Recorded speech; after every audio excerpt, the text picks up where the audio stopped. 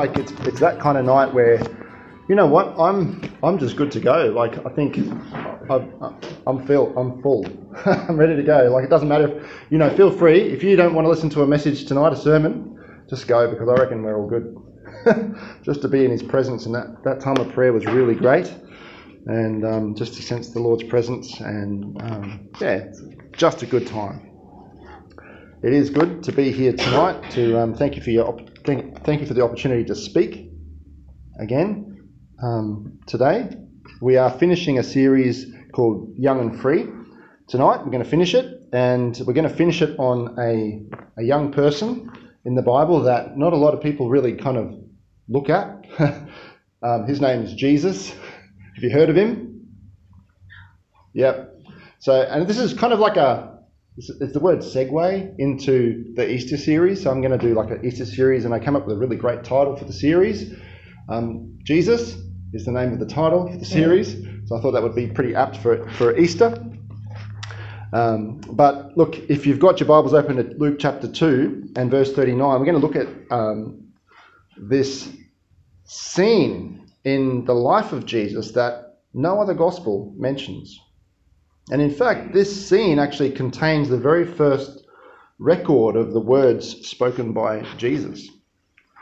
We know that his first miracle was that in Canaan, where he transformed water into wine. And some pastors feel like that he should be doing that still these days. Not here. But this is the first recording of Jesus' actual words. And it's interesting to see what those words are. But what I want to do tonight, if I got your permission, is basically we're just going to do a little Bible study. Is that all right? And then at the end, 2 applications. Okay? So it should be pretty quick. It's 6:10 now. So you just feel free to start coughing or making noises in about 15 to 20 minutes. All right? And I'll get the picture. And then we can leave for tonight. But first off, let's have a look at this scripture in Luke chapter 2, verse 39. Some context. Jesus has just been taken to the temple by Joseph and Mary.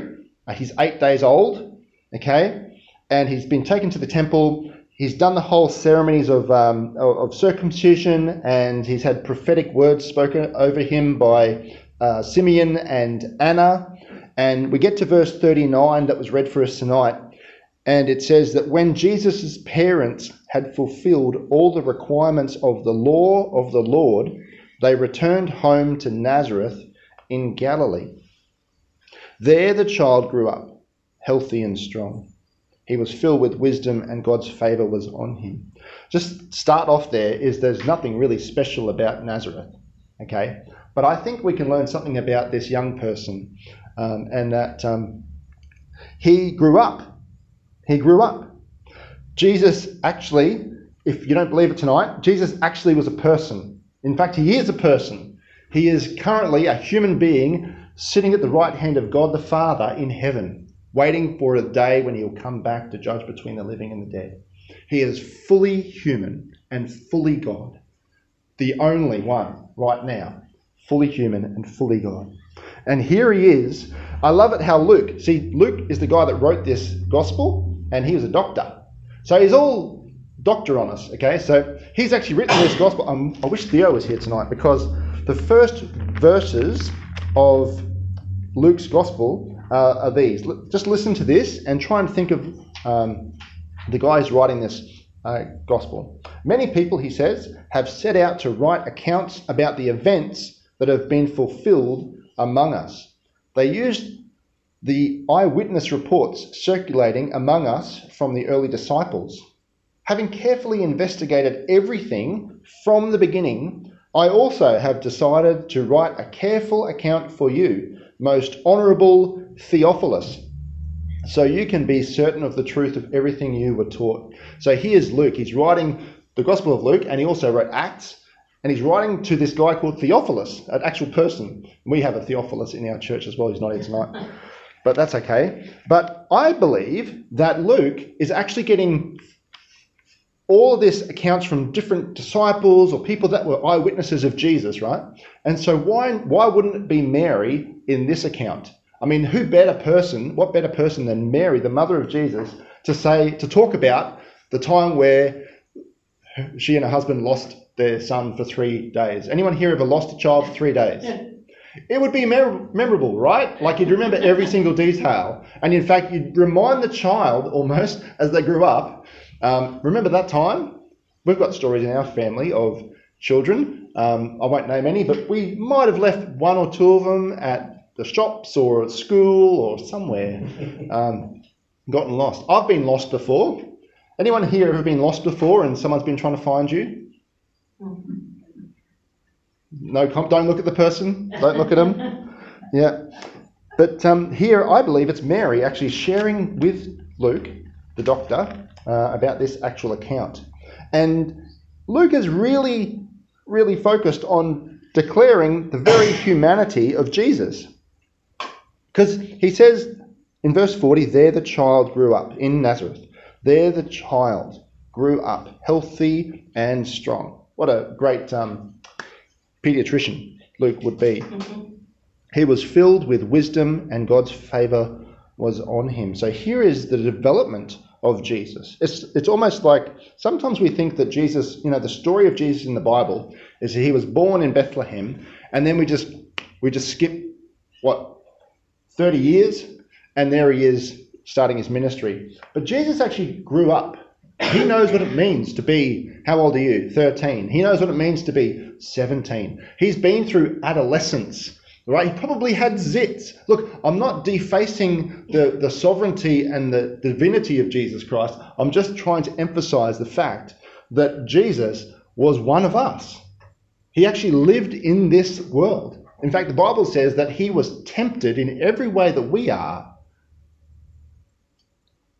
yet was without sin, which I think is wonderful, because that meant he could pay for my sin and your sin. So Luke emphasizes the humanity of Jesus, all right? Now let's skip down to verse 41. We're up to that. And then it says, here's this scene, right? We skip from where he's grown up in Nazareth and now he's come to the age of 12. Every year, it says, Jesus' parents went to Jerusalem for the Passover festival.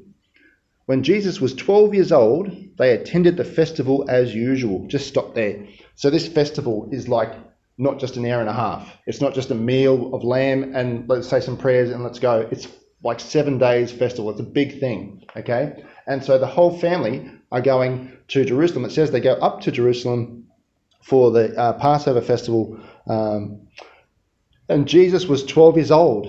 And they attended the festival as usual. It was actually a requirement for all males over the age of 13 to go to the Passover festival. Okay, so Mary didn't have to go, but she went. Okay, and Jesus attended with his parents. He did the whole traditional Passover thing every single year with his parents. So he listened to the stories of God's deliverance of people in Israel from Egypt, and he went through all of the whole ceremony of Passover. Okay, and now he's 12 years old. And I don't know if you guys know, but for a Jewish young boy, when he gets to the age of 12 or 13, they even still do it today. They get to they have a bar mitzvah. Have you heard of that? Hands up. Anyone? Bar mitzvah. Anyone know what bar mitzvah means in English? Party. Sort of. Well, not really. No, it doesn't mean party, but it sort of. It just means, so bar means son of, and mitzvah is the law. Okay, so son of the law. They become responsible in matters of the law, okay, in God's law. So in the Old Testament, when a male came to the age of 13, he was then under the covenant, I guess, in a real sense, and he was allowed to come along to the temple and learn. And so here we see Jesus at the age of 12, right? And they attended the festival as usual. So they're at this thing, okay? And then after the celebration was over, so after the 7 days, celebrate food everywhere, right? Amazing stories shared around, people, like thousands and thousands of people. They started home to Nazareth, but Jesus stayed behind in Jerusalem. His parents didn't miss him at first because they assumed he was among the other travellers. Isn't that bad parenting? I mean, initially we look at that and go, how on earth did Mary and Joseph miss Jesus. Could you imagine, because we read this and it takes us about 5 seconds to read it, but I don't know if you read that before, but it says like 3 days later they find Jesus. Could you imagine Mary and Joseph? So first of all, Mary probably thinks that he's with Joseph. Joseph probably thinks that he's with Mary. How they would travel in those days to those festivals was in massive groups, okay, and they would camp out overnight. And so traditionally, the women and the small children would go in front. I'm not sure why, but they did. And the grown-up adult males and young boys would go in the back. So Mary probably thought, well, he's 12, coming 13, he's probably going to be with the males. And Joseph probably thought, well, he's a child, so he's going to be with the females. But you know what? I don't think it's a matter of bad parenting. I think it's a matter of the fact that they could trust Jesus. They've seen him grow up to be a decent child. I just went on a camp, year 8 camp, right? I don't know if there was any 12-year-olds, but there were probably some 13-year-olds. But I'll tell you what, there's some of those kids I would have eagle eyes on all the time.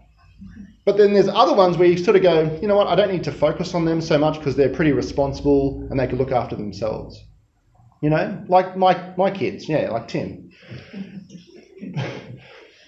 But so for me, this kind of says that Jesus must have been a pretty decent kid growing up. I mean, obviously he was the perfect child and his brothers and sisters probably were annoyed about that. But he would be trusted, you know, and so his parents didn't seem to worry too much when they didn't see him until they didn't see him. And I could imagine them talking to each other. I thought you had him. Oh no, what are we going to do? Lord, remember that Messiah that you gave us? He's going to save the whole world from their sins. We kind of lost him. Do you have another Messiah? Can you send us another one? We're not sure where he is. So Jesus goes AWOL, apparently. But in verse 43 we see, it says after the celebration was, Jesus stayed behind. We see that where he is, he stayed behind in Jerusalem. And so they, verse 44, we're up to that, because they assumed he was among the other travellers. But when he didn't show up that evening, they started looking for him among their relatives and friends. Verse 45, when they couldn't find him there, they went back to Jerusalem to search for him there. So verse 46, 3 days later, everyone say 3 days later. 3 days later. Does any alarm bells go in your mind when you read those words? Or like, do your ears prick up when you see 3 days later?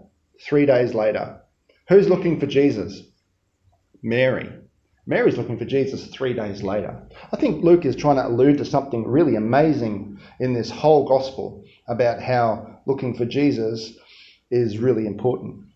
3 days later, they finally discovered him in the temple, sitting among the religious leaders, listening to them and asking questions. Here's Jesus. He's not AWOL. He's not absent. Well, he is absent without leave, I suppose. But he's discovered doing some things. He's in the temple, and what's he doing? He's sitting with the teachers. He's listening to them. What else is he doing? Asking questions. All who heard him were amazed at his understanding and his answers. Here's this 12-year-old, 13-year-old boy, and he's in a place where he's learning and he's asking questions. I actually had a wonderful opportunity last night around the pool table at our place in the pool room. I got some questions. I love questions. Young people asking questions. What do you guys believe about this? Or when the Bible says this, what does it mean? Or, you know, what does Wesleyan Methodists believe about this? And so just to chew the fat, I guess is the term I like to use, is that just to talk about what we believe and why we believe it. You know what happens when you ask questions and listen and discuss things? You develop in wisdom and understanding. You develop. That's what happens at school. Kids listen. When they don't listen, what happens? They don't develop. They don't listen. They don't learn often. And so Jesus here, he is a human being, he's a boy, and he's developing, and he's learning, and he's listening, right? And it just says that he was just sitting there in the temple, watching these guys teach and listening to them. All who heard him were amazed at his understanding and his answers. Verse 48, his parents show up, right? His parents didn't know what to think. "Son," his mother said to him, not Jesus, not honey, not sweetheart, "Son, why have you done this to us? Your father and I have been frantic, searching for you everywhere." They've been really, really worried about this. "Your father and I have been frantic." And Jesus responds, "Why did you need to search? Didn't you know that I must be in my Father's house?" You know, it's interesting that Jesus uses that term father, and so does Mary. And so there's this shift now between identity as a son. Is he Joseph's son? He realizes that he's not Joseph's son. He realizes that he's God's son. He's about his father's business, in his father's house. And Mary and Joseph didn't understand what Jesus was talking about. And I can kind of imagine Luke and Mary having a cup of tea, in early Palestine or Rome, wherever they lived, I don't know, Jerusalem, having a cup of tea, and Mary's sharing the story with Luke, and Luke's going, wow, 3 days, wow, gee, that's actually, I like that. And she says to him, well, he said these words, but at the time we didn't understand what he meant. But like now, if you guys see that, when you see the words that Jesus says, he says, "Why did you need to search? Didn't you know that I must be in my Father's house?" It makes sense to us, doesn't it? Because we know who Jesus' Father is. It's God. And we know what he's talking about, his house or his business, his affairs is about God's house, the temple, his business. And so Jesus, he recognizes his identity. And then it says in verse 51, then he returned to Nazareth with them and was obedient to them. You see, it's interesting because this is a point where Jesus, I guess, comes to a full awareness of who he is. Like in terms of, like he's a man, but he knows that he's the Son of God. He knows that his Father is his Father in heaven. And he's aware of all this identity for himself. And then what does he do? He submits to his mum and his dad, or his adopted dad, Joseph. He submits to them. He's submissive to them. It's beautiful because there's the same kind of a scene in John chapter 13 where we're getting to closer to the cross. And Jesus, it says that when Jesus understands who he is and what God's called him, what Father has called him for, and that all power was in his hands, it says that he took a towel, wrapped it around himself and started washing people's feet. It's a beautiful picture, isn't it, how Jesus understands his identity, how great he is, that he's the Son of God, but yet then he submits to the people that that have responsibility over him. I think that's beautiful for us to learn that from Jesus before we go on to my two applications, is that each one of us, when we put our faith in Jesus, we actually become children of God. Like we sang that song, I am a child of God. I'm no longer a slave to fear. I am a child of God. And we could come at that, or we could come at life with the mentality of, well, I'm a child of God. Oh, what are you? But that's not the kingdom. The kingdom of God says, you're a child, you're royalty, so serve. We should serve as rulers and rule as servants. And Jesus does that very thing. And his mother stored all these things in her heart. And obviously shared them later with Luke or somebody. Verse 52, Jesus grew in wisdom and in stature and in favour with God and all the people. That sounds really great, but what does it mean? That Jesus developed. Jesus developed. He didn't just get born and all of a sudden he knew everything. He was wise. It wasn't like he developed. It says he developed in wisdom. So in other words, he developed in not just his knowledge of God and God's plan for his life, but he actually developed in the way to live that out. You see, there's a big difference between knowledge and wisdom, right? You can be smart. You can know all the answers for all of the tests at school, at university, and then finish university and then make a dumb choice and ruin your life. Why? Because that dumb choice didn't involve wisdom. Wisdom is putting into practice the knowledge. Jesus actually is spoken of as being the wisdom of God in 1 Corinthians chapter 1. He is our wisdom of God. He's the wisdom of God himself in person. And Jesus grew in wisdom. He developed, right? And he also grew in stature. He grew in stature. You know what that means?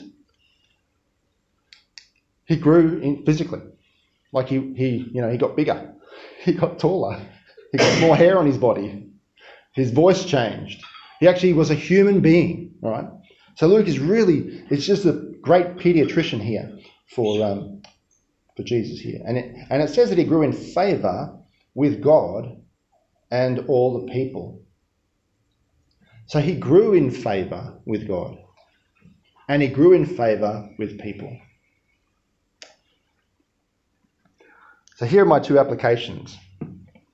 Because look, I don't think any of us can really, all the people that we've looked at, all the young people that God has used in the Bible, we can learn from them, we can learn from their mistakes, but we can't learn from Jesus' mistakes. We can, I guess, relate to them a little bit more because they were, flawed like us, no offence. But Jesus, he's not flawed. So what can we actually learn from Jesus here that we can put into our lives? Young people, what can we learn from the young Jesus that we can put into our lives? Well, here I've just got 2 points, all right? This is it. So that Jesus developed, right? But he developed in 2 ways, I believe. He developed in community and he developed in identity. So another way of putting it is that his faith was an Our Father kind of faith life and a My Father faith life. So for you and I to grow and develop in wisdom and maturity spiritually, we can't just be on our own. We can't just say, I'm a child of God, he's my father, and not hang out with other Christians, because development won't happen. There must be some kind of rubbing of shoulders, iron sharpening iron, all right? There has to be, even in the midst of people that we don't agree with. See, here's Jesus, he's sitting in the temple. Not only, is he going to the temple for Passover with his family and surrounding himself with the spiritual community, but he's actually decided to sit in the middle of a temple surrounded by teachers who maybe 18 years from that day will be calling for his crucifixion. Like, he's listening to their teaching. He's listening to them. He's taking on board what they're saying. Do we do that? Do you do that? I mean, we can go to Coorong and buy all the books on something, couldn't we? But isn't it good when you're together with other Christians and you chew the fat, you talk about the issues and disagree, like agree to disagree on certain things? Like, that's why we got Baptists and Wesleyans and Pentecostals and Anglicans, and I think I'm a Wesley Costal Anglibap. I'm not sure what I am. But that's why those are all there, because people don't like to agree to disagree, so let's form a thing over here. But Jesus put himself in the midst of that. There needs to be some kind of resistance. There's a story, I might share this real quick. You can let me. There's a story about this thing called a biodome. Biodome was just a massive big dome with biological stuff in it, hence the biodome. And it was an experiment to grow crops and trees and plants so that people, human beings, could live in that environment wherever they put it. So they maybe put it on a planet somewhere, okay? This was this idea. And it was a perfect environment. And they'd grow these crops and plants, and they were fine. Everything, seeds and everything. And people actually lived in this thing for months at a time. But what they noticed was as the trees began to grow, they started to fall over. They started to flop, their branches were floppy and they began to fall over. And the root system wasn't deep. You know why? Someone forgot to make a wind machine for the whole biome. It was so perfect. It was such a perfect atmosphere. There was no turmoil or wind or anything for the plants to go, I need to grow roots deep. And because they didn't grow their roots deep, they fell over at the slightest push. Now, I need you, for my faith in God to work. Otherwise, I'll fall over at the slightest push. I think COVID, the last 24 months, have kind of shown us that in lots of, I don't know if anyone knows, I don't want to point anybody out, but, sadly, that's happened to a lot of believers. Because they haven't had those roots going deep because of the fellowship, the slightest things just pushed them over. And they've fallen out of fellowship with God or whatever, or they've just not come to church. I'm cool with people not coming to church. Just keep your relationship with God happening. Which gets to the next point. It's not just an Our Father mentality that I think Jesus had. By the way, Jesus' disciples, when they said, teach us to pray, he said, this is how you should pray. Our Father. All right? Don't forget, you're in a group. You're part of a body of Jesus Christ. We're just a flavour of it here. So it's our Father. But the second aspect is that we all need to actually realise that it's not just a community. You're not just part of a community. You're actually part of a relationship with God. So each one of us don't just need each other, but we actually need to know that when we don't have each other around us for any given point of amount of time, that we can still connect with the Father. So Jesus said to his mum and to Joseph, his dad, let's just call Joseph his dad. He said to his mum and his dad, didn't you know that I must be in my Father's house? I must be in my Father's house. He calls him my Father.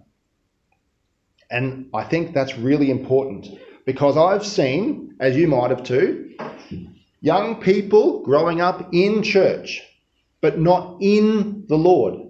Like growing up in the culture of Christianity, but having the Our Father approach and neglecting the fact that they need a relationship with God themselves. And I'm praying that would happen. I'm seeing it in our church, which is really great. But that can happen, can't it? Because we forget that it's a personal relationship with God that really, really matters. In fact, Jesus, at another point when it talks about prayer, not just did he say Our Father, but he talked about how when you pray, go into the room, a small room, shut the door, and pray to your Father who is in heaven, who sees what's unseen. So there's two playing at the same time. And I see this with Jesus. I think we can learn that from Jesus today, from this passage, is that not only is he fully human and he grew and developed, but how he grew and developed was in an Our Father mentality and a My Father mentality. He understood who he was, what his identity was, and who his community was. So I encourage you all to keep those two things balanced in your walk with the Lord. Make sure you're hanging out with other Christians, even those that don't agree with things that you agree with. But iron sharpens iron, right?